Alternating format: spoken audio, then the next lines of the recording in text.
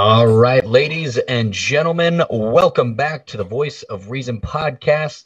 We've had a great week. My name is Sean Phillips, and I am joined alongside my two co-hosts, Mr. Andy Van Beber and Travis Kirkendall. Gentlemen, how are you two doing this evening? Fantastic. How are you guys doing? I'm tired, but living. Well, you Ready know. to go. Monday really kicked my ass. I'm not gonna lie. Living in Chicago, does that do that to you or what? It took me over an hour just to get 30 miles home today. So I was going to ask you about that, what that was like living in dealing with traffic and everything. It's honestly not that bad. I kind of just, put on a podcast and zone out, but it does eat up a lot of your it does eat up a lot of your time. Oh man. Yeah, I hear you. I just try to zone out and ignore it.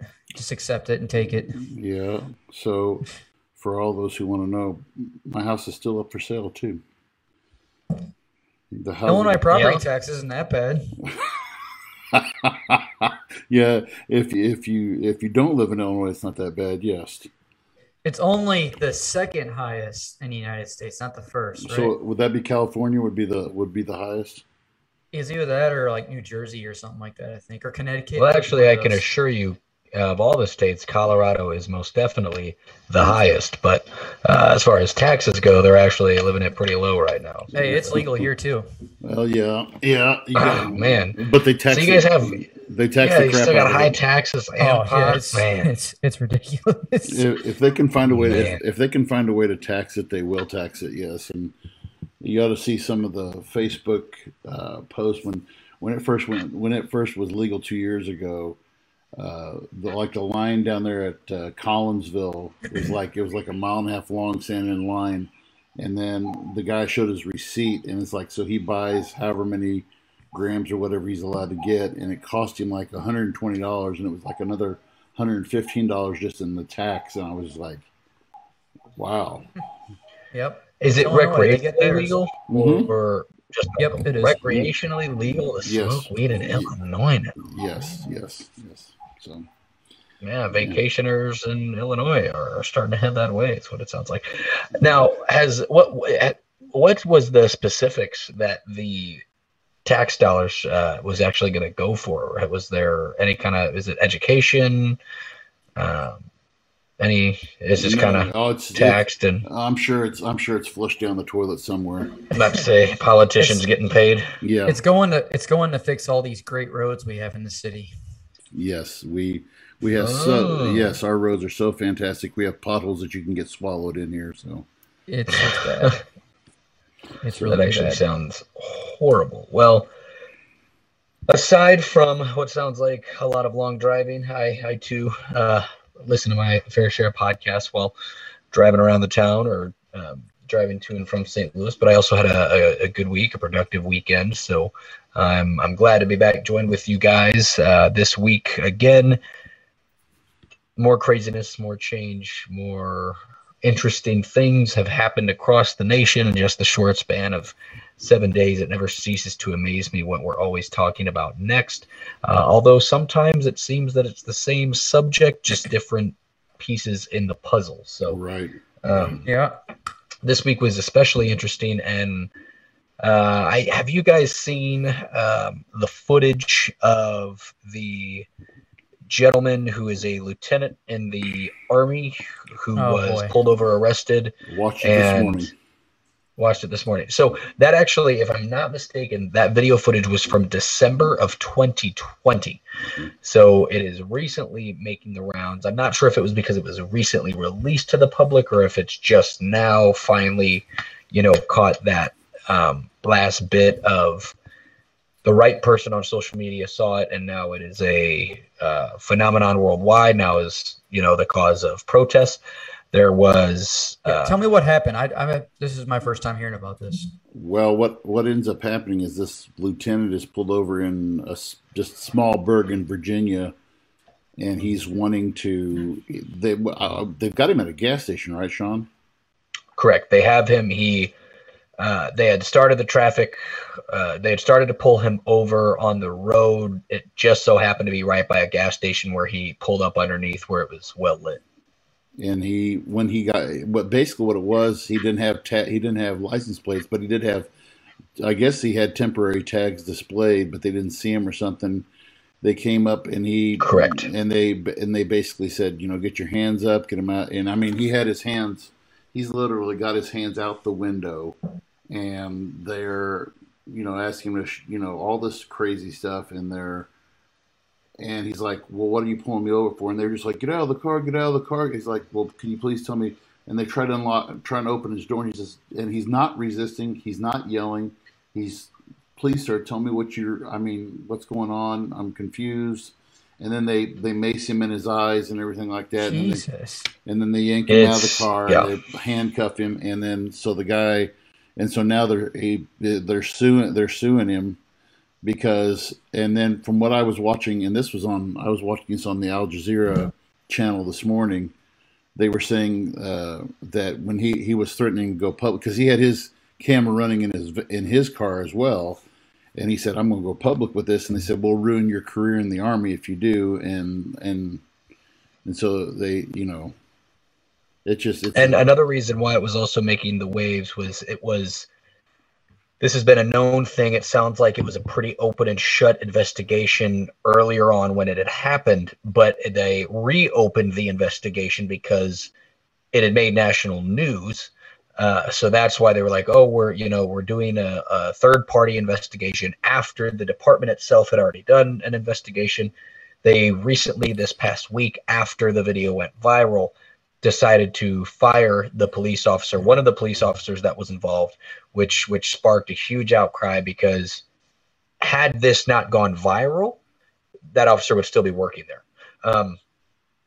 It wasn't like he was, suspended or on suspension. He was back working on the police force. This video went viral and they fired him. The one thing, the most troubling part of the whole entire video, in my opinion, is there is a term that is used, the individual being arrested, like Andy said, not remotely resisting. There is zero dog in this fight this individual has. He is simply just stating, what are you pulling me over for? The 2 times I've listened to it, I myself could not pick up on them telling him why. I might have just missed it. But they roll in there, and clearly, like in the video, you can see in the body cam, you can see the temp tags taped in the top right part of his vehicle in the rear view windshield. It's almost like a SUV, so it's pretty flat. It's not like it's a car where it's kind of angled where you might not be able to see it. I mean, I think if they would have just taken that second to look up, they would have seen the temp tags right there. They just weren't on the actual plate itself. But what was so troubling is because they are weapons unholstered, yelling at him, at the individual. The man being pulled over says, honestly, sir, I'm afraid to step out of the vehicle.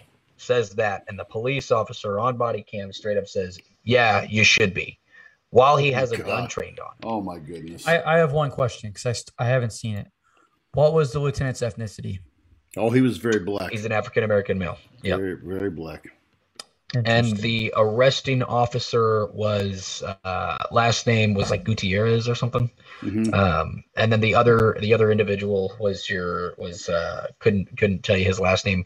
And he's also to blame for this situation. He did not handle this is where when we talk about policing your brothers when there's issues. This is something we talk about in the military a lot. And I know, Travis, you've sat through tons of briefings on when your partner's doing the wrong thing or your battle buddy's doing the wrong thing. It's your job. You're the first line of defense to correct them and to police them up and get them fixed. This individual just sat there, didn't say a word. Like the guy being arrested was even looking at the other officer, kind of like, hey man, this is he was like talking to him because the other guy was like, get the hell out of the car. Get the hell out of the car. You're under arrest. And he's like, why? And he's looking at the other individual. He's like, why? And that dude just looks like, a puppy that's like, he was deer in headlights. Lost. Yeah.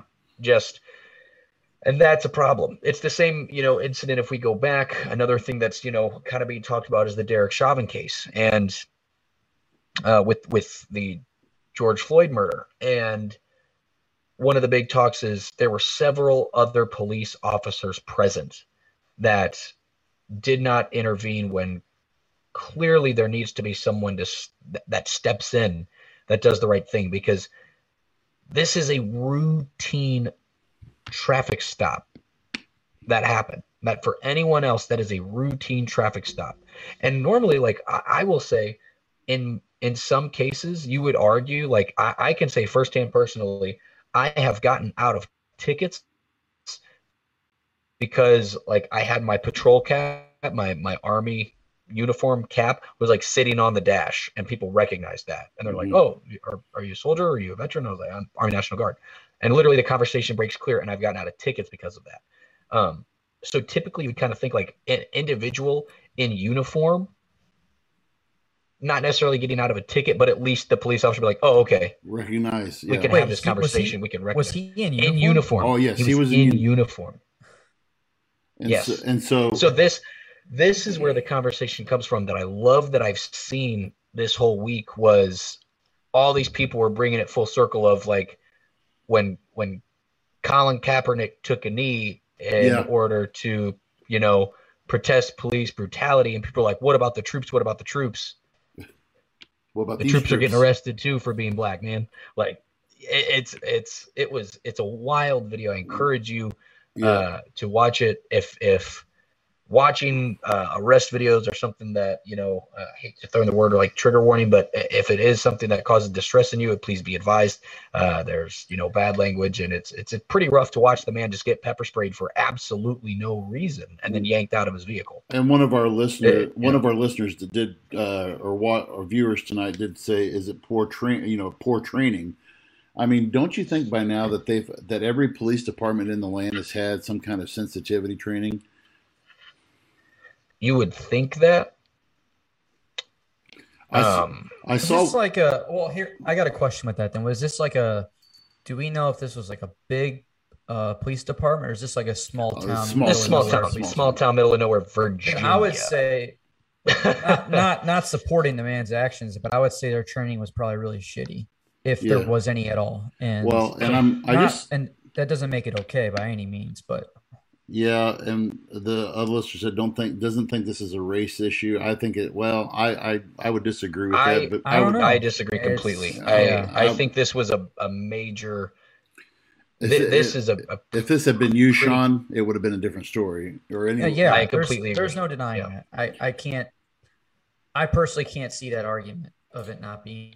I don't know if one of my former students who's actually a county deputy down in Southeast Missouri. I don't know if he's.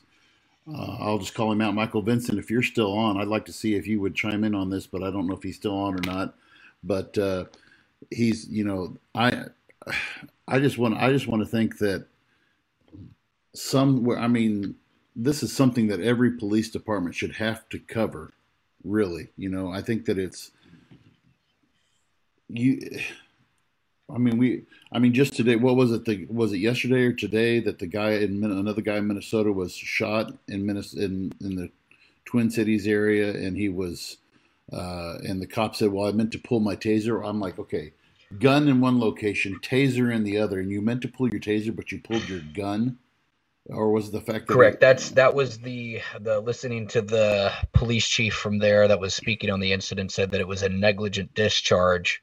Which, Travis, if you know that term fairly well, the term negligent discharge can end you up in Leavenworth in the military. Like, you go to military prison for, depending on the instance, a negligent discharge. So a negligent discharge by a police officer that cost an individual their life would also, you would think, would end you up in prison. Now, are they using that to try to cover up what this actually could have been? No one will know. No one was in the head of the police officer. No one was in that exact situation. But it is an unfortunate event that now we're going to see more protest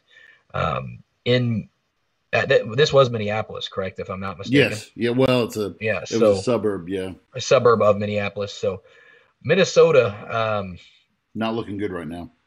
It's Not going to end anytime soon. We'll put it protests, have they started yet? Yeah, yes, they have. And again, and I'm going to play this from the opposite of the, I tip my hat to the boys in blue. I really do. Absolutely. Because I do not think first of all, I don't have the stress. I have a hard enough time with the stress level sometimes just with my job.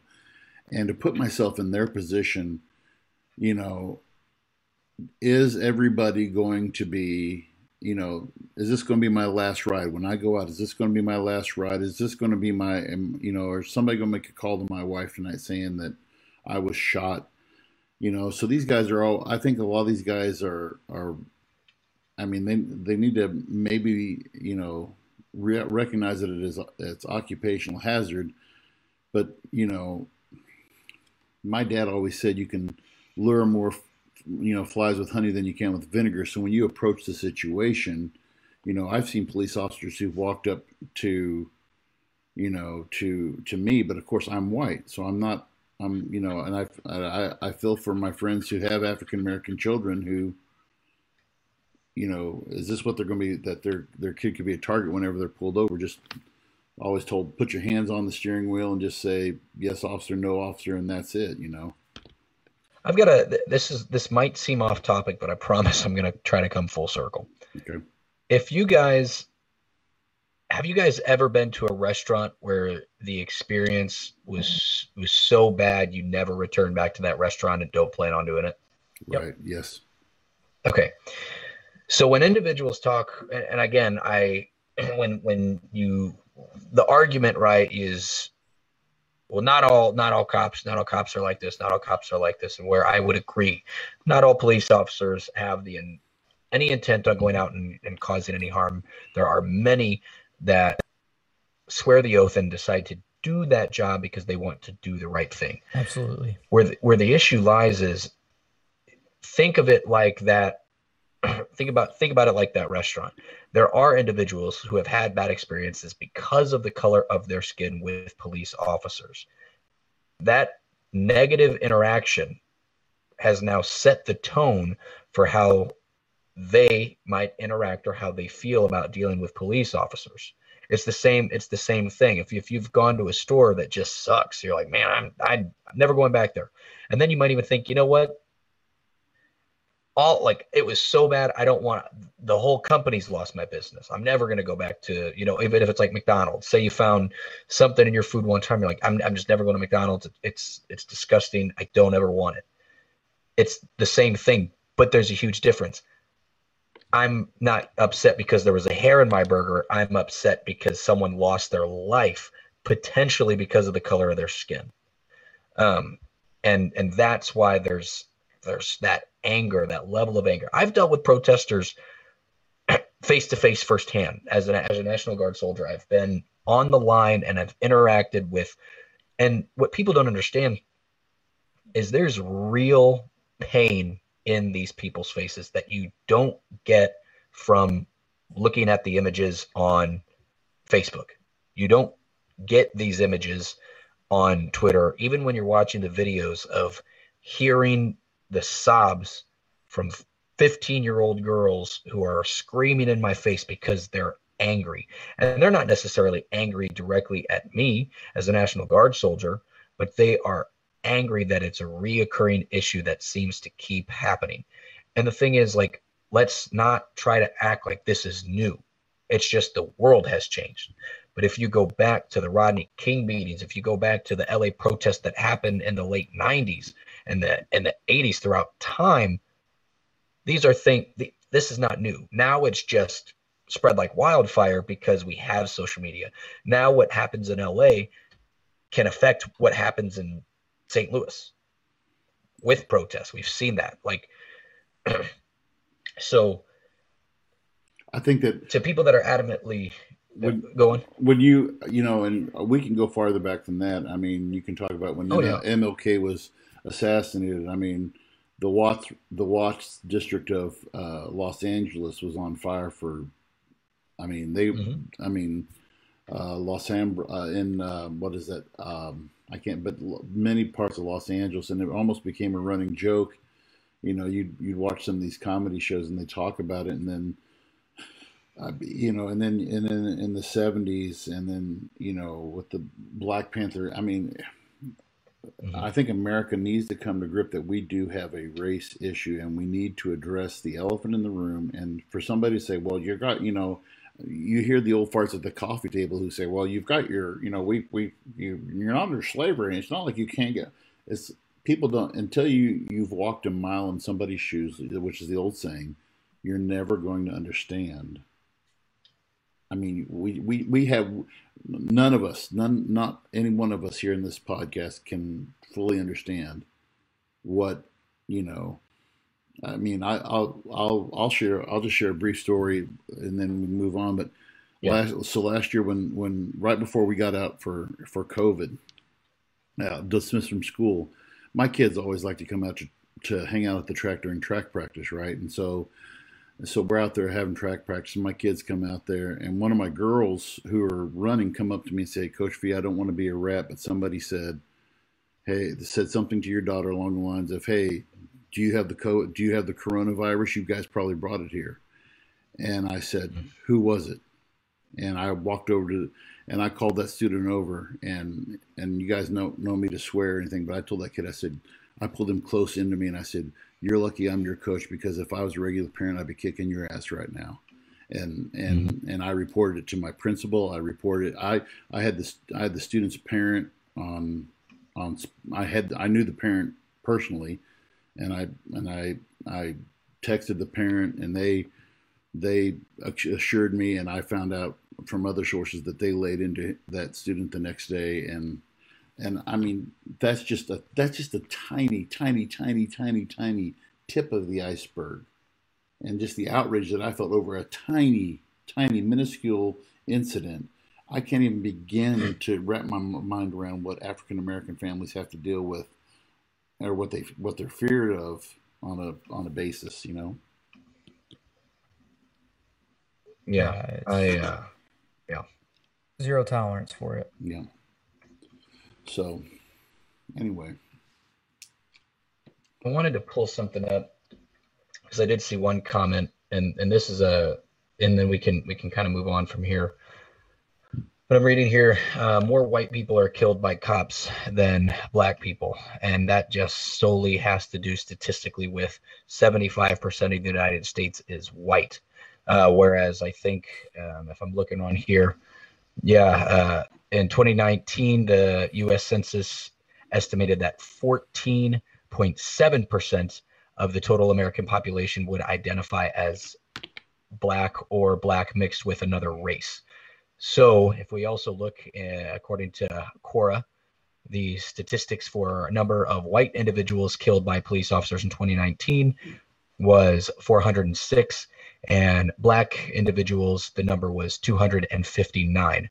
So if we want to talk as far as percentages go, naturally, more white people will probably be killed by cops solely due to the fact that there are more white people. But there's a very vast different number of population size. If we're talking by the population, that number is almost doubled, close to tripled for what the rate of black individuals killed by police are compared to white individuals. So, but again, that is a statistic. So if we're just talking statistics, that's how statistics kind of work. Statistics are not about facts nor feelings, just a number. But this was one thing that we're going to kind of dive into a little bit. Was it's tough for us to necessarily speak on race-related issues in the United States because we are outsiders looking in. I personally have never been a victim of anything because of my race, because of who I have. But it's crazy because there is a story I like to bring up that I had a conversation with a friend. I am an individual who has a lot of tattoos, right? And me getting tattoos was a personal choice of mine. I have the option to get those tattoos. I also have the option to display them, and I also have the option to remove them if I so wished, or cover them up. And I have been discriminated against by individuals of my own particular race because I have tattoos, or individuals have had predetermined judgment of me before they actually interacted with me. I've actually had individuals walk to like the opposite side of the hallway that we were in, like in a shopping mall. They're typically old ladies, but when they would see them, they would veer off and go the other way. Imagine that. And I was like, man, those people don't know anything about me. They don't know what I'm about. And already that, you know, opinion has been made about what my character is. What people need to understand is that there are individuals in this country who experience that daily because of their skin or because of their ethnic background. Mm-hmm. So to say that it's not an issue is wild. And I understand, well, I can't say understand, but if you're an individual that does not, let's say you're in a super small town where direct racism is not something that you see because it just doesn't happen there in front of you, right? So if you're in a small town of 200 people and there's, let's say, everyone there identifies as white, everyone's a white individual, you're not going to see direct racism because it's not literally put in front of you on a silver platter. But because it doesn't happen to you does not mean that it doesn't happen to people elsewhere in the world. And this, like, the funny thing is, and Andy, I'll let you take over here in a second, but people act like, again, this is like a newish concept, but it's not. And this goes back to every single different kind of people that we've ever seen. Look at like how Irish individuals were persecuted way back when, right? And so like this is real. This shit is real. This shit happens. And right now we're specifically focused on individuals here in America because, like we just saw recently with the conversation that was had between Chinese government officials and our individuals, right? Other countries are taking note. I would not necessarily say China is the one to be speaking on racial issues.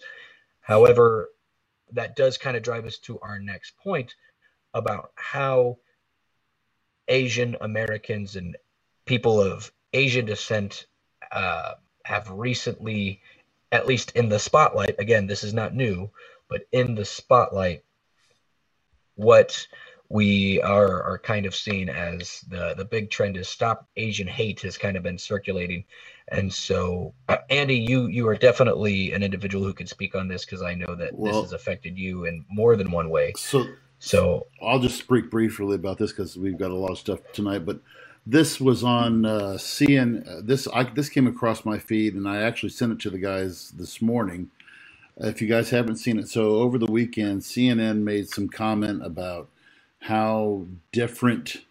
Well, this was on Friday. They made a comment. They were something about the Hong Kong or Asian type fonts are racist, and we need to stop having those Asian type fonts and all this stuff. And I was like, okay, where's this going? And then they lead into the story. Then on Saturday, they were covering a South Korean golfer. And there's actually two South Korean golfers that were in the Masters this weekend. And the South Korean, and so they run the story about the South Korean golfer. And I chuckle because they show the picture of the story is about one South Korean golfer, and they show a totally different South Korean golfer, the other golfer, and they didn't even recognize the fact. I'm like, okay, somebody totally dropped the ball there, and we were like, okay, come on. I mean, you can't make this stuff up. I mean, we are just, if you're gonna be on that pulpit of, oh, don't be racist and blah blah blah. I told my wife that tonight, and she kind of chuckled, and they said, well, heck, what's the racist comment that we've always heard about our kids? Well, they all look the same and blah blah blah. And I'm like, I mean, seriously, that's what CNN pretty much just did with this whole topic. And I'm like, okay, if we're going to raise awareness, we had the shooting last month down in at the massage parlor in Atlanta with the Asian people who were targeted. We need to look at people and this is an age-old saying, but we need to look at people with open eyes as people, not skin color, not tattoos, not, you know, I'm going to get into this more later, but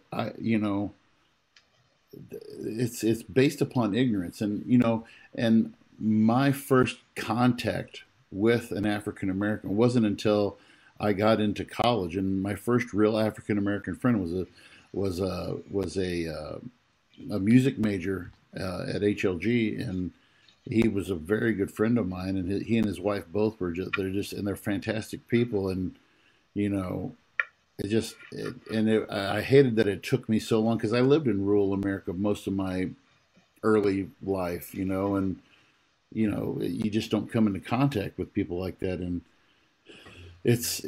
I want people to know that, you know what, if we stop looking at people as race and we just start looking at, you know, what was it that Dr. King said? You don't you don't look at the person by the color of their skin, but the content of their character, you know. And I think Dr. King would be rolling over in his grave if he knew that we haven't advanced that far since the 1960s. Mm-hmm. Yeah, it was. You guys saw my comment on it earlier. I mean, just the carelessness of it from CNN. It's like so many people want to say that there's no problem, and it's like, yet this happens. It's literally like, all I could we shoot ourselves in the foot with it. Like, it's just this stuff keeps happening, and people want to keep denying it. And it's like, but then this happens, and it's like, come on, man, like. Well, I literally saw it and was like, I could just picture like someone at CNN that like doesn't follow sports was the person that had to do this. And they're like, who? What's his name? And then like the boss was like, we need to just get the damn photo up. Just type in get the Asian guy. Get the Asian guy. I wouldn't have been surprised if there was like a photo of Jeremy Lin, and they'd just been like, screw it, that's what we got. That's what we got. Just roll with it. Just roll it. And they're like, what? Like everyone's looking at like that man plays basketball. And they're like, we didn't have time, and we just assumed you mother effers would just roll with it. So now that intern's fired. He's out looking for a job, and it was clearly the boss's fault. And because what.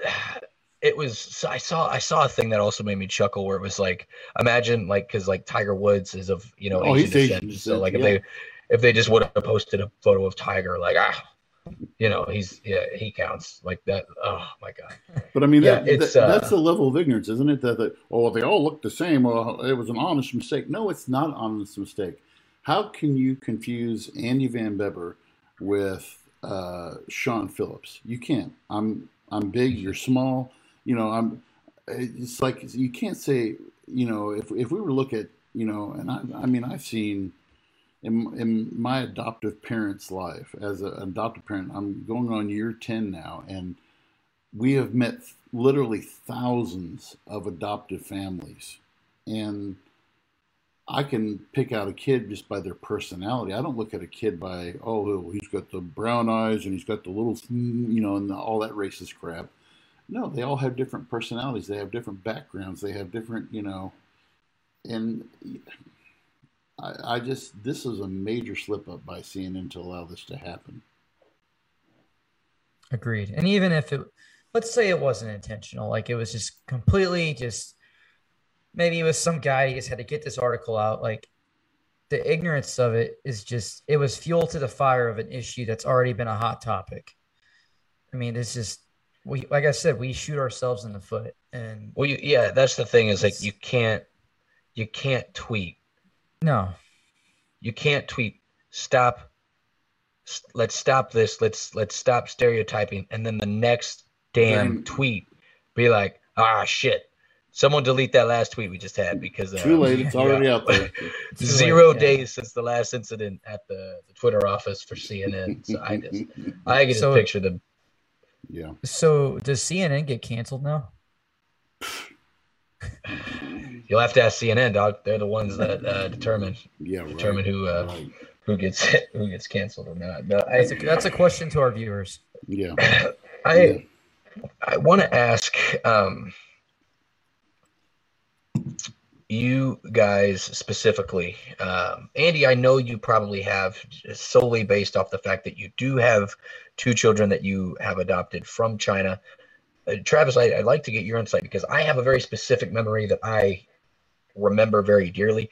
But have you guys ever experienced, and it doesn't necessarily have to be someone of Asian ethnicity, but have you ever been with a friend or a confidant that was of a different ethnic background than yourselves, and while you were either out and about with that person, but actually witnessed or like heard a story from them about firsthand racism that either they experienced or you guys had like seen while you were all interacting with each other, like off the top of your head? Do you have any specific moments or memories like that? Well, I've seen in the classroom many times. I mean, if I'm looking back to where I came from, yeah, I saw all the time. And I would say, I'm even going to say like with now, like for example, my girlfriend, she works agent and customer service, and the stuff that she deals with for being Latin it's disgusting the way people treat her. Like there was one lady, she did the whole thing like, hello, thank you for contacting H&M, blah, blah, blah. And just because she had the accent, the woman's like, oh my God, another one that can't speak English, and hung up on her. And that's just one example. She deals with this all I bet time. And that's another, I mean, the amount of ignorant shit that those people got to put up with for like, oh, they know the green card jokes and the illegal immigration jokes. I mean, it's, I don't even want to get into it because I'm going to, it's sad. I make it a point, and we're, we have 2 Mexican restaurants here in town, and we have a Mexican restaurant, and I don't want to mention the guy's name, but I mean, every time I go down there, I refer to him as my brother. We give each other a hug every time, and we've known this guy for like 5 years, and we frequent this restaurant at least 2 or 3 times a month, and I always want to make it. I mean, when Don, and I don't want to single out Donald Trump voters and everything, but when Donald Trump was running for election, I remember how angry these people were, because these are people who worked hard and they went through the system to get here legally. And then people start, in a town of 3,500, people look at you and like, oh, they're illegals and everything like this. And, and this guy's, I guess it would have been his nephew. He used to work there, and his nephew this is really interesting, because his nephew, who is also Mexican American, his wife is Chinese, and they have a biracial child. And our kids we'd meet up at the park, and they're same exact age as Bryson, and they would play at the park and stuff like that. And he just like, he never really came out and said thank you, but it was always, we just sit and talk about stuff, and and just to put people at ease. But yeah, I mean, you see that happen all the time, unfortunately. Yeah. I that actually, like, well, it reminds me, like, we're all from a small town. Like, you guys, even if it's, just jokes, but, like the stuff you might hear about, all these, we need to build the wall. We need to get the wall built. It's the most important part of this presidency is getting this wall built. And then after that conversation, it's like, so, $2 tacos on Tuesday up at Old Dos Primos. If y'all want to head down there, like, it's good eating. It's all about loving the culture, but not the people. And man, I remember that's a good way of putting it. Yeah. A very specific memory that I have was my freshman year of college, and I was with 2 friends who are both black, and we were going to Walmart. And I'll like, this stuck with me, and they said it in a joking manner, but I could tell that it was something that they realized, they recognized it, they registered it, and because it's so real to them, they had made a joke about it.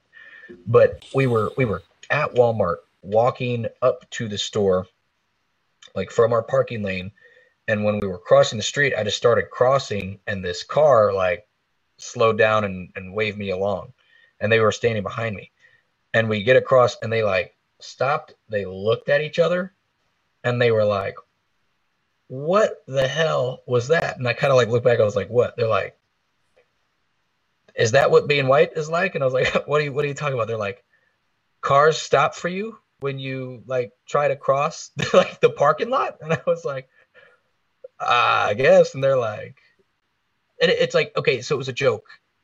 But the fact that they like recognized it as that is not something that happens for us frequently was just something that has always stuck in the back of my head, that I've talked to other individuals, other friends that I have, whether they're black or they're mixed race, and they're like, oh yeah, that's a real thing. That's a real thing. And it's just like, it's so subtle, it's so small that you don't even think about it. I'm sure that it doesn't happen to them every single day, but the fact that it would enough for them to be like, oh, I've experienced that firsthand, that is exactly what we're talking about. Like, not all racism is big old swastika, pointy hood party. Like, it can be real subtle to where you don't even think it, but to others it could hit like that was one of the big things, Travis. Like, I'll say it firsthand. Like, when you first started dating Danny, one of the first things I thought of, like literally that went to my head, was just like, man, I wonder how that experience is going to go for him. Because luckily, when you guys started dating, you were in the military, which, as you know, is a pretty diverse melting pot of people, to where it's just like, it's a non-thing. But then when you come back, the amount of people that are just like, wait, she's from where? Yeah. Whoa, that's crazy. Oh wow. And so there's always that adaptation that has to take place. And like, V, I know, firsthand, your children have probably experienced things, and then you guys have had looks and side conversations had about you, and so it's just it's a never ending cycle of, I want to say, in a perfect world, I wish we could say, do better and treat your fellow man the way that you wanted to be treated. It will never be that easy. And I think a big hurdle that we collectively need to come together is understand that there are going to be people out there that are evil, that genuinely have an issue with people of a different race because of their race, and that's just due to anger, that's due to hatred, and that's due to lack of intelligence. And but what I think needs... Sorry, I didn't... Go ahead, finish. No, you're good. But what I think needs to happen is, when it comes to individuals like me, Travis, Andy, we're not perfect. We've said stupid things. We've learned from our mistakes. We sometimes might have thoughts that, might seem out of left field sometimes, and that's just due to ignorance. But we know we're not racist individuals. We know we don't have hate in our heart towards people of other races. So it's individuals like us that need to come together, get better at the little things, and work with the individuals so that we can help the people that are good. Let's keep those people together. Mm-hmm. And instead of completely writing someone off for something that has happened in the past, or little slip-ups here and there, educate them. It's not, our job to forgive, but let's start to tighten up. Like, when people are kind, when people are loving, let's get in good with them, instead of just casting people out for, mistakes or anything like that. Well, that's kind of the direction which I was wanting to go tonight too. And if I could go ahead and go with what I was going to talk about tonight, this was a conversation that I had, and this kind of ties in a little bit. And I titled tonight, some of the folks who probably are tuning in or want to know why I titled it, I could have just called it the failure of society, I think, as a whole, but I wanted to look at this from the failure of a religious standpoint. And I'll just start with this, and just bear with me, and I'll come full circle as well, Sean. I became a Christian at age 13. Through my own understanding, I realized that on my own I was not going far in life or make the right decisions on my own without Jesus in my life. I could tell dozens of stories of when I went at life with what I thought was best for me, or how I failed miserably, and how I failed miserably. When I allowed God to direct my path and using prayer, through prayer and circumstances, I saw my path laid out before me by Him. Some may explain this as fate. I talked with Travis and I talked about this for about an hour last night, but I look at this as God directing my path to reach as many people as I could for Him. He has blessed me with a wonderful life, a wonderful job, beautiful children, beautiful Asian children. I also realized that all those things could only be because of Him, and if He was to take it all away, I would see, although somewhat difficultly, as this is His plan. Now, I say all this to establish my point tonight. I believe in relationship with God, not religion. And a lot of the stuff that we're talking about tonight, religion has some play in it, and I'll just stick with me for this. Religion, our world has failed what God has intended for its purpose to be. And I want to go just briefly with some historical points, starting by stating exactly what Jesus Himself intended, that we will get to the failure in history. You know, Jesus said to love our enemies and do good, and whether that our enemy is Islamic, black, white, gay, transsexual, whatever. Jesus said to love them. And He also said, by this people will know that you're my disciples if you love one another. And Jesus also said that His kingdom was not of this world. And, you know, Christians are told to deal with the world as though they have no dealings with it, for the present form of this world is passing away. And then I thought that, you know, okay, so we're in pure religion. This is a great, and I'll document this. This is in the Bible for those of you who follow the Bible. James 1:27. Religion that is pure and undefiled before God is this: to constantly work alongside and for orphans and widows in their affliction, despite any cost, and to keep oneself unsustained from the world. Now, where did Christians and religion get it wrong? And I'll start with this. 313 AD, Constantine became the first Christian ruler of an empire, Byzantine Empire, and it became the official religion of the Roman Empire in 323.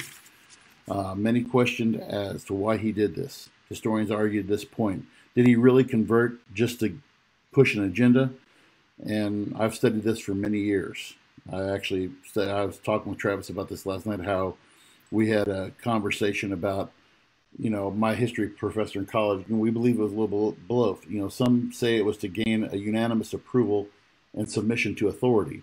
I believe he did have a conversion experience because his mother had converted years before when he was a teenager. And I believe he was raised in a Christian environment. I believe that he fell victim to what politicians have done today, and that is to use religion to gain control of certain members of the populace. Fast forward to the Middle Ages. You know, when you look at it was in 999, and you love this guy's name, Pope Sylvester II. You can't make this up. Pope Sylvester II, 999, he claimed himself to be the spiritual heir and representative of Christ on earth according to church teachings. The medieval pope eventually claimed papal supremacy or authority over all secular rulers. The Pope had an army who not only supervised church activities, but also influenced political affairs. The high clergy, such as bishops and archbishops, were usually nobles. They had feudal lords, and you go on and on about how the church became more of a political force. Okay, then we move on to the Crusades. You know, what was it? It was the Seljuk Turks had taken over Jerusalem, and they extended their power over the Holy Land, which included, you know, the quote-unquote holy places. And so in 1095, Byzantine Emperor Alexis I urgently asked the Pope for help. And so this is Christ's representative, okay? And this is his quote: "From Jerusalem and the city of Constantinople comes a grievous report. An accursed race has violently invaded the lands of those Christians and has depopulated them by pillage and fire." Urban called for a crusade, and this was more of his quote. He said, "Both knights and footmen both rich and poor, must strive to help expel the Seljuk, the Muslim, from our Christian lands before it is too late. Christ commands it. Remission of sins will be granted for those going thither, and God wills it would be the cry of Christian knights in the empire. Okay, and so that's that. Okay, so you can look at other various instances and throughout history, but I want to move to contemporary history, and this is where I want to bring you guys in. So within my lifetime, a religious political group known as the religious right, so you may have heard of them, called the Moral Majority. Jerry Falwell started this group in 1979. The religious right, which would be, they would become known as the Moral Majority. Just a few facts about them that I got down here. The Moral Majority became the most prominent organization in the religious right soon after Jerry Falwell founded it in 1971. Targeting the Republican base, the organization mobilized voters to elect politicians who would defend their values, supporting prayers and creationism in schools, as well as opposing abortion, pornography, obscenity, and others perceived threats to the family. Though the Moral Majority declined in the 80s, the religious right remains active, fighting against same-sex marriage and abortion today. And this goes on to talk about how some of the things that they do. Moral Majority rejected in 1980. The Moral Majority rejected the Christian incumbent Jimmy Carter due to his ties to the liberal foes. Instead, championed the Republican challenger Ronald Reagan, who, by the way, whose wife practiced seances and was involved in dark stuff, and and so, yeah, exactly. So I didn't know that. Oh yeah, and so I say all of this, okay? The current right has aligned itself with dangerous bedfellows. Sean, just hold your jokes for later, please. And in the name of God, guns and country, Christians sold their soul, and this has been my personal opinion from the get-go, sold their soul to the redemption of their country in the form of Donald Trump. In doing so, the name of Jesus Christ has been aligned with hatred, bigotry, animosity, xenophobia, and Jesus didn't condone sin or separation from God. He fought the quote-unquote religious rights of his day in the form of Jewish rulers back in the time. And, many times in the Bible we see when Jesus developed relationships with people and talked with the down and outers of his day, prostitutes, tax collectors, people who were diseased, who were deemed unclean or punished by God. And Jesus was a friend to sinners. Jesus gave instructions that I mentioned before. Once people got away from these truths, and started to look at creating a heaven here on earth, religion lost sight of what the goal was: to love others, plain and simple, and to show by example, whether it's good or bad, the purpose of Jesus coming. In a biblical sense, we're not meant to save this world by condemning it. And this is the thing that angers me the most. Okay, the Apostle Paul, he said to the Christians, this was in the book of Romans. Now, by the way, this was to the church that was being persecuted by Nero, who was burning Christians at the stake and doing all stuff. He says, "I appeal to you, brothers, by the mercy of God, to present your bodies a living sacrifice, holy and acceptable to God, which is your spiritual service. Do not conform to this world, be transformed by the renewal of your mind. By testing it, you may discern what is the will of God, what is good and acceptable and perfect." So here's my purpose, and this is to, and this is where I'm going to open up, because Travis, I want to get into a little bit of the conversation that we had last night. My purpose and passion as a believer, number one, is to be open. Be open to people of different races. Be open to people of different sexual persuasion. Be open to people who drink, who do drugs, who do all of this stuff. Be loving.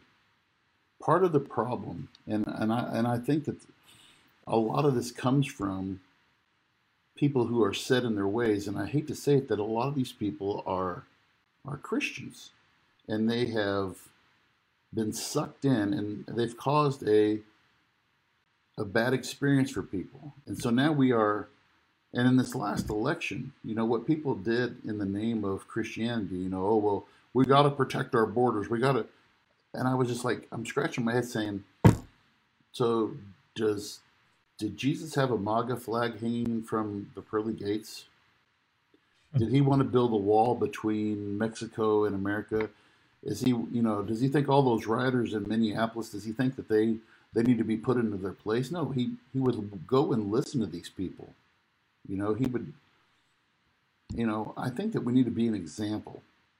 I never claimed to be perfect. I've had the occasional, whatever slip out of my mouth or whatever, and I've struggled with addiction, and I've, and one of our persons said a lot of hypocritical Christians out there that ruin Christianity for others. So yes, Zach, I would agree with that. 100%. And so, my whole thing is I want to show what a relation with God is like through my life, and I think Christians have lost sight that we've got to make the world perfect and we've got to protect our families. And I 100% disagree with that, because I want to teach them, I know a lot of people, and shout out to those people who homeschool their kids because they don't want their kids going to a secular school, whatever. But I want to teach my kids how to be an example in school. I want to teach them how to relate and how to be, we don't look at people because of their skin color or because of if they're Islam or I'm sorry, if they're Muslim or if they are whatever. I think that this is the part of the failure of our society that we've been talking about tonight. We've talked about it from a racial standpoint, and I just wanted to put this out there. I know I ramble a little bit here, but I wanted to put that part out there and just say, this is the failure of society.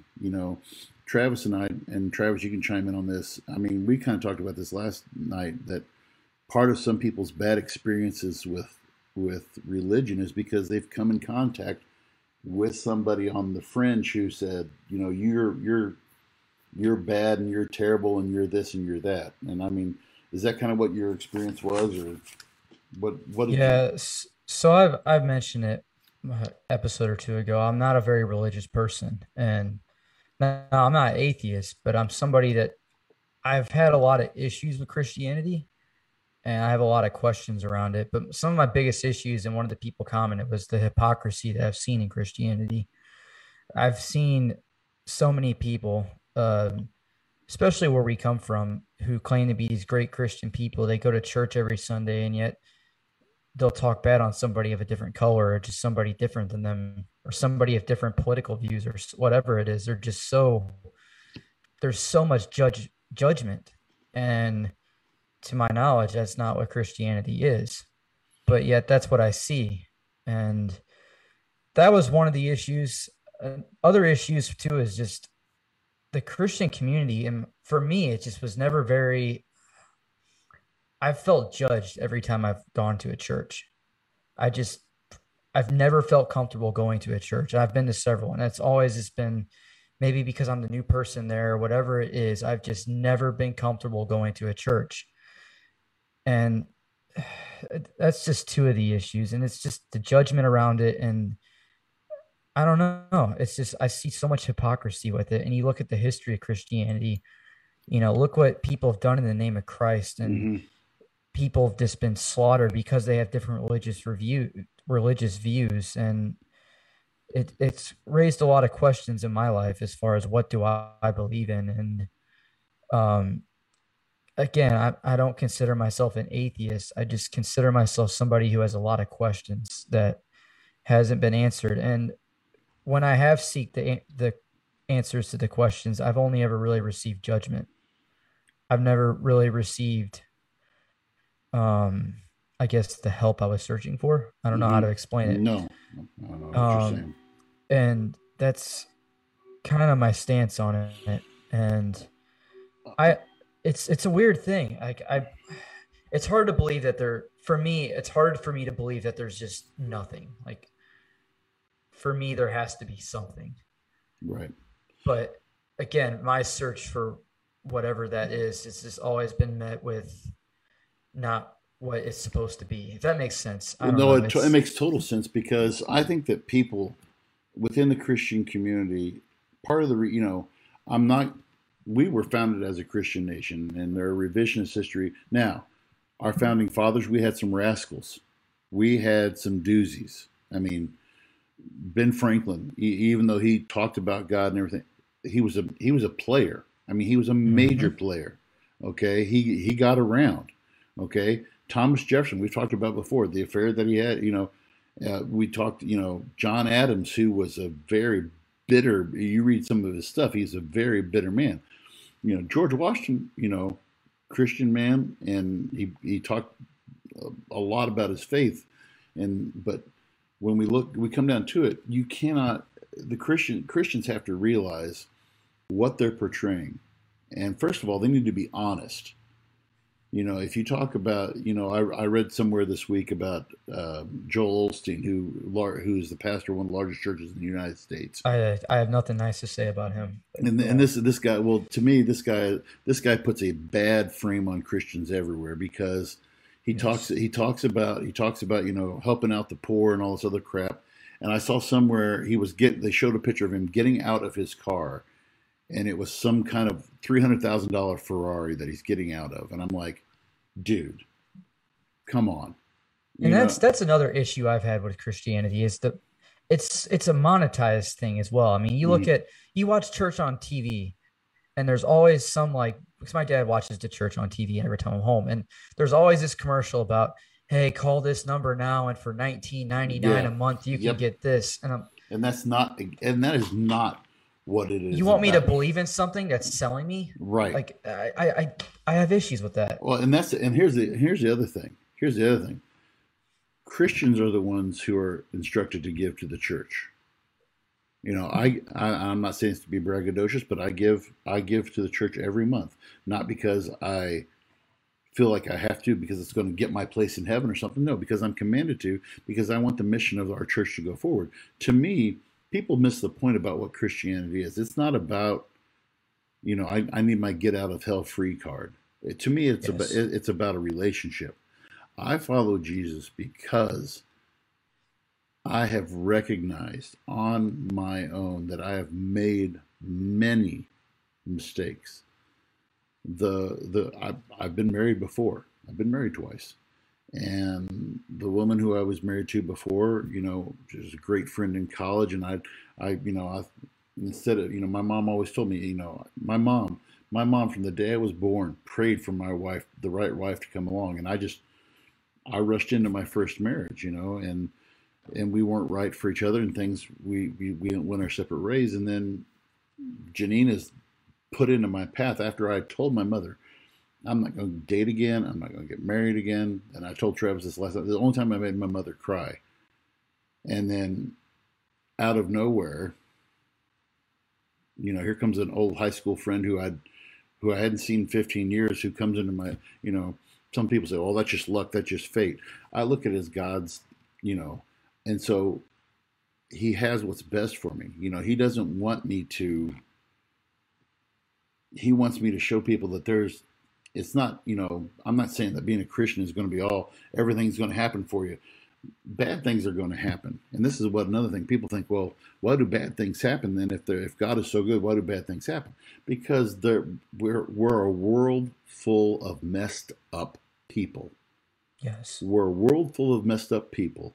And we haven't, and now this is my opinion, and some other Christians our opinion is, we're all messed up. We all fall short. There's nobody who's perfect. And somebody who claims to be perfect and that their religion or their denomination is perfect, that's a lie. Because there is no such thing as the perfect denomination. There is no such thing as the perfect religion. It comes down to having a personal relationship with Jesus and declaring that on my own I can't do anything. On my own I cannot do anything because I screw everything up. I suck at it so bad. And then I have to recognize that I have to give direction. Now, here's where I think it's like, I go back to what you said, Travis. I mean, people on the fringe, and they just say, oh, this is a joke because, I know people who, pray and preach on Sunday, but go out and live like hell for the rest of the week.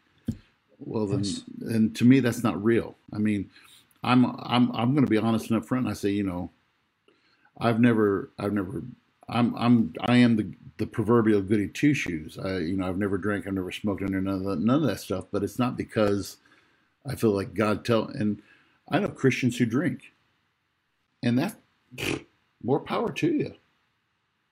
If it's what it comes down to, what is your personal relationship with Jesus telling you? I mean, there's certain things that I don't agree with, that I don't believe in. I don't believe in gay marriage. I don't support it. But you know what? I know people, I have friends, I have family members who are gay, and I love them, regardless of what their choices are. And this is where we as a whole need, as a society, Christian or non-Christian, I think the root of it started with Christians, and I think I hate to say it, but I think Christians are part of the problem. Because we want everything to fit in our nice little box, our nice little church box. And if something doesn't fit in our box, then, people get, and I'm going to make a lot of Christians mad when I say this. You know what? They say, well, we shouldn't teach evolution in the schools, and we shouldn't do this. And I'll tell you the truth. I want my kids to learn about evolution. I want my kids to learn. This is, okay, we believe in creationism, but here's what, be familiar. You need to know. I mean, I studied apologetics, which is the study of other religions. I want to know as much as I possibly can about other religions, so I know exactly where a Muslim stands, where a Hindu stands, where a Buddhist stands, where a Zoroastrian stands. I want to know where all these people stand. I don't want to be ignorant, because there's so many people who make ignorant statements about religion that they know nothing about. And they make ignorant statements about, and we've seen presidents, and not just Donald Trump, but we've seen other presidents in the past who've played on this, on fear mongering, and it's, in the name of, somebody, we have another quote said, what was it here? This is one of my former students, and she said, I found a quote in a music magazine in high school that has stuck with me ever since. I kept it in my locker until the day I graduated. You say that I sin, you say I'm bound for hell, but once your judgment condemns you, I shall see you there. Wow.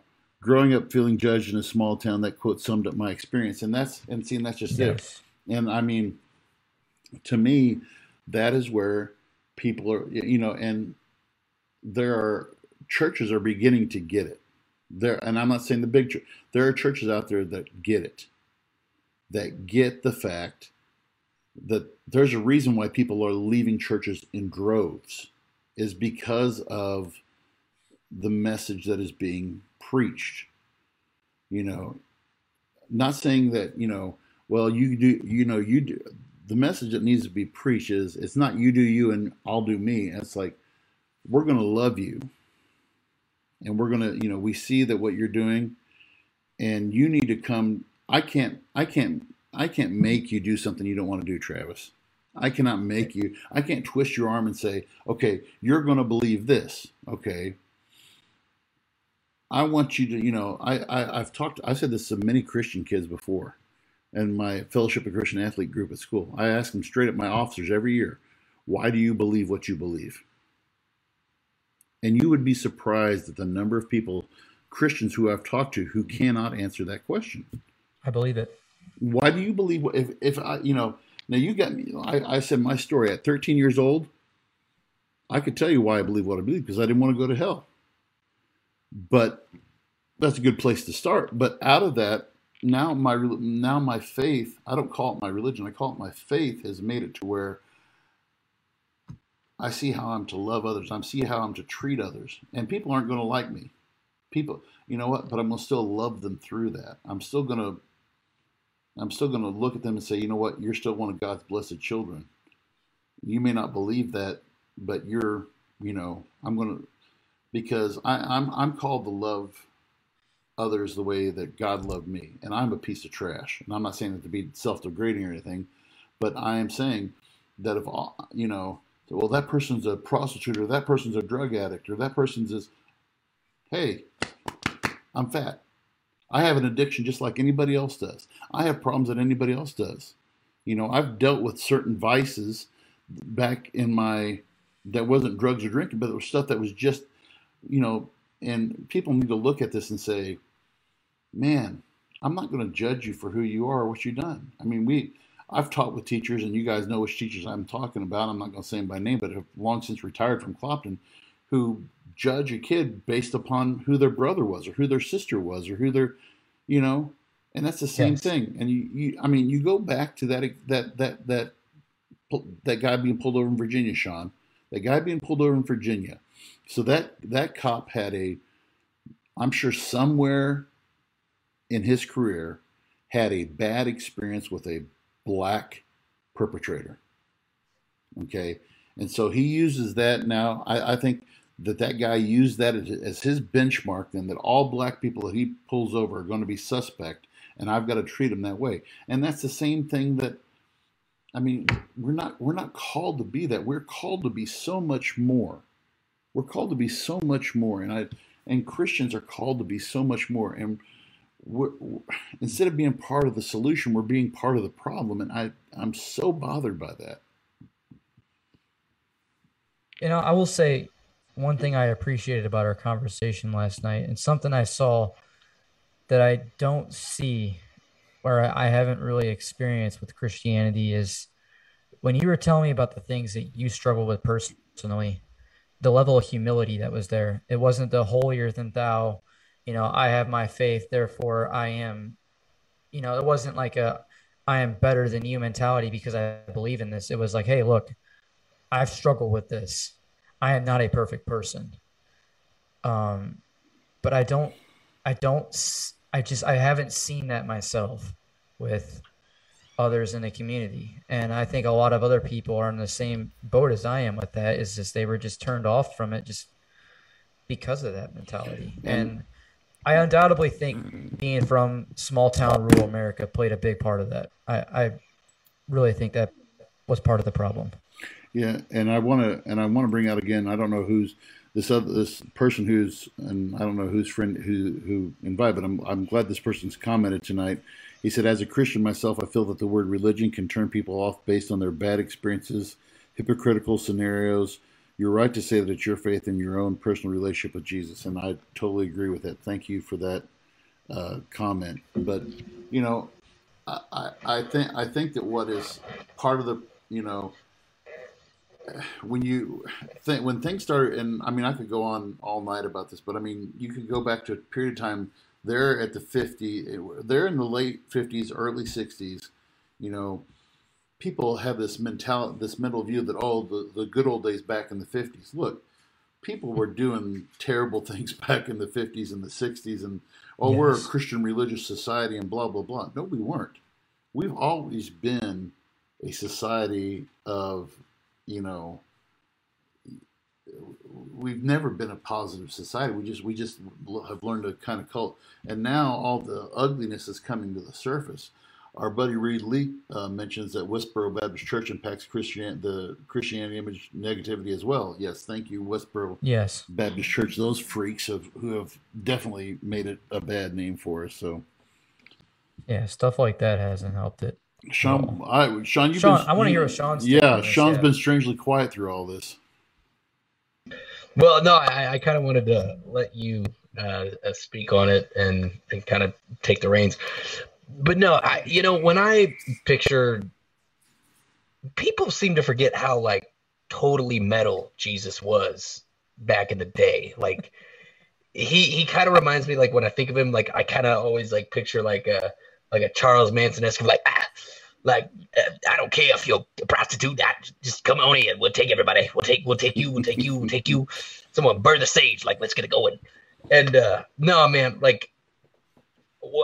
and when I look at religion throughout, especially Christianity, and one thing when I was in school was one of the big things that switched me was people forget. There was a point of time, I was having this conversation with Tony the other day. People seem to forget. There was a point in time in history where the most powerful nation in the world that was ruled by monarchs, right? There were kings and there were queens.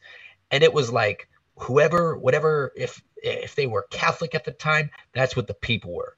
And then if that person died and their their sister took over. She's like, we're not Catholic anymore. Mm-hmm. We're Protestant. And if you don't like that, I will cut your head off.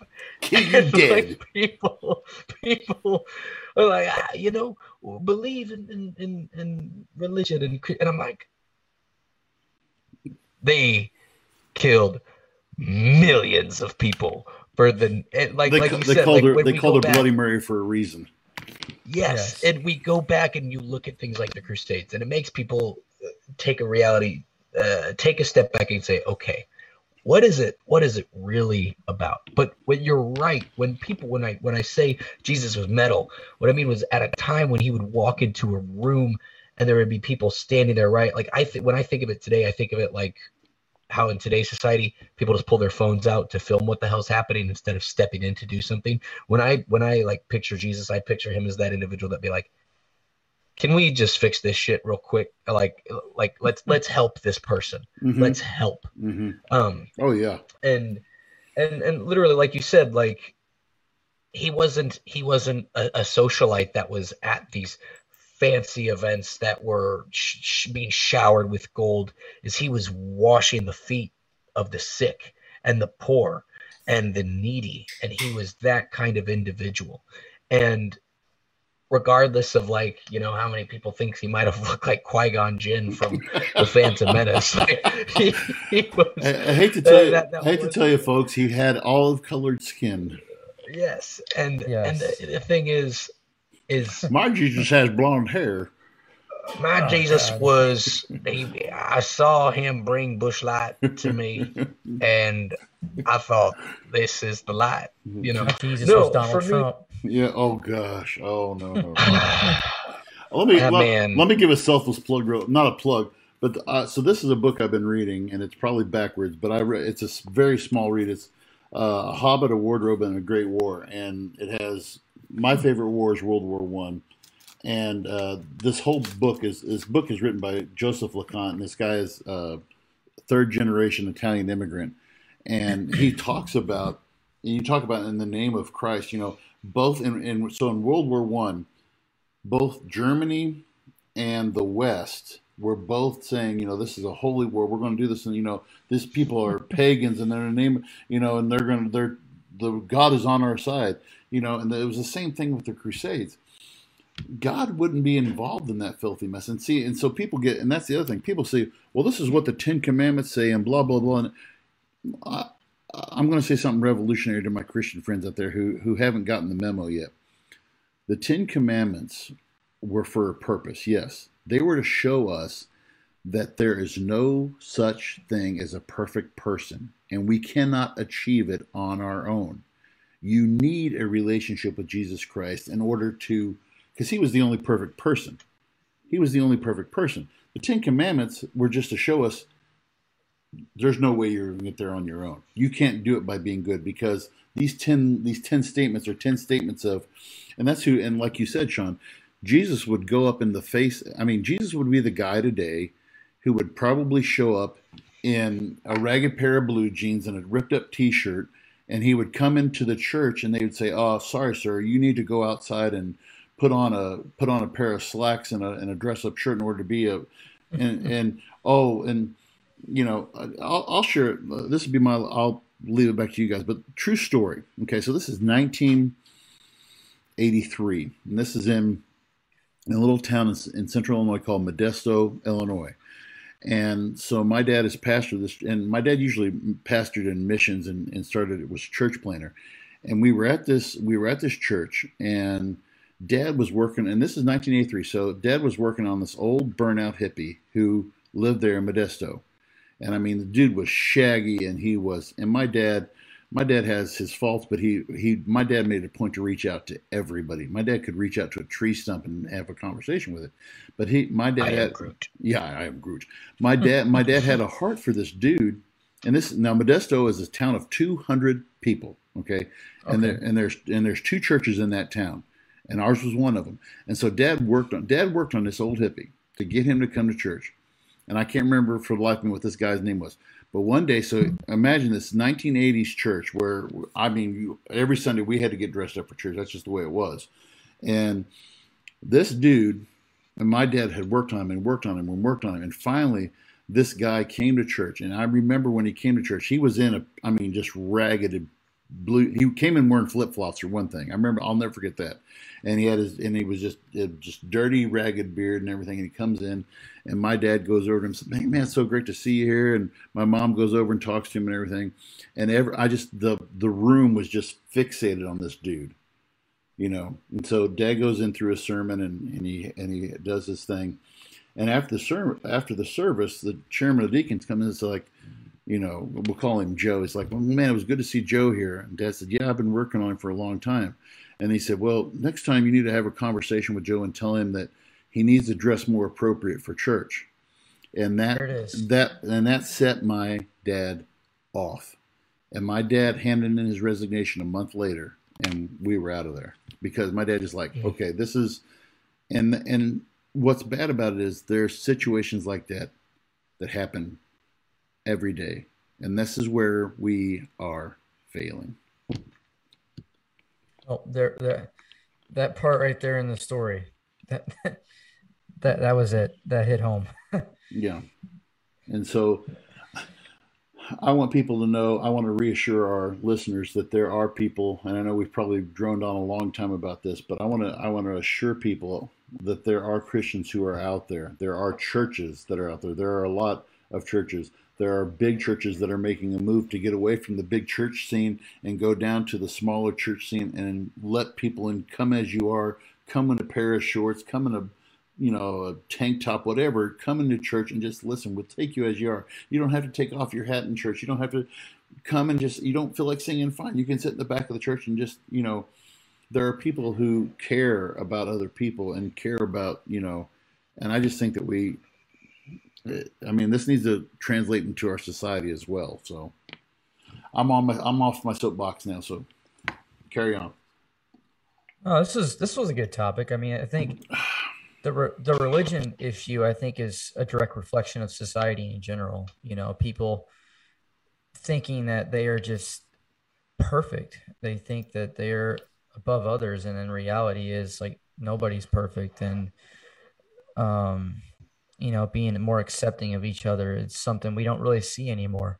Yeah. And I think this was a good topic that really reflected that and kind of related to the race issue as well, I think. Yeah. And it's something I would actually like to get back into again eventually. Because I got some more questions and stuff I would like to pick your all's brain on and have a conversation about it. Yeah. Come to my church, the Neverland Ranch Church. Come on here. Have a good time. Thank you, Brother Michael. Yeah.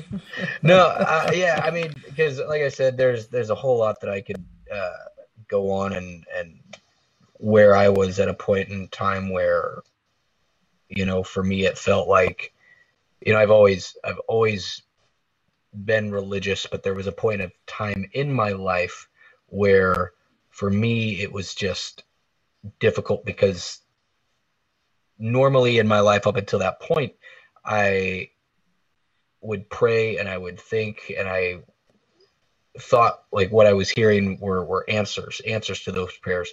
And there was a really dark period of my life where it was very quiet. And as cliche as it sounds, it was that I go back to the old footsteps analogy where a man was walking next to Jesus on the beach, and there was I forget the exact thing, but at some point there's only one set of footsteps, and he says to Jesus, where did you go? You abandoned me. That was during the hardest times of my life. And Jesus says, well, that is when, I carried you. Yeah. And, and so I butchered that, but that's kind of the gist of what it is. And that was kind of what it was for me. It was out of that when I realized that was my interpretation was,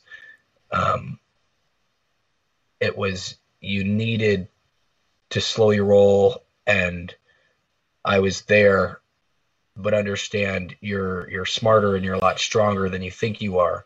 And during that confusion without you were able to dig yourself out of that hole. So you thought by yourself, but little did you know I was there along you. I've developed my relationship with Jesus, and not to go on a huge rampart now, is very good. I think when I think of my relationship, I think of it more as a dude, you wouldn't believe what happened to me today kind of thing. It is quite literally in the back of my head kind of, it's like I'm almost talking to myself on, and there's a lot of just with the things that I'm doing in my life between, the podcast, the wrestling, coffee, comedy, recruiting, acting. There are so many questions that I ask daily. And sometimes in my head, it's, what the hell am I doing? Am I doing the right thing? Am I doing this?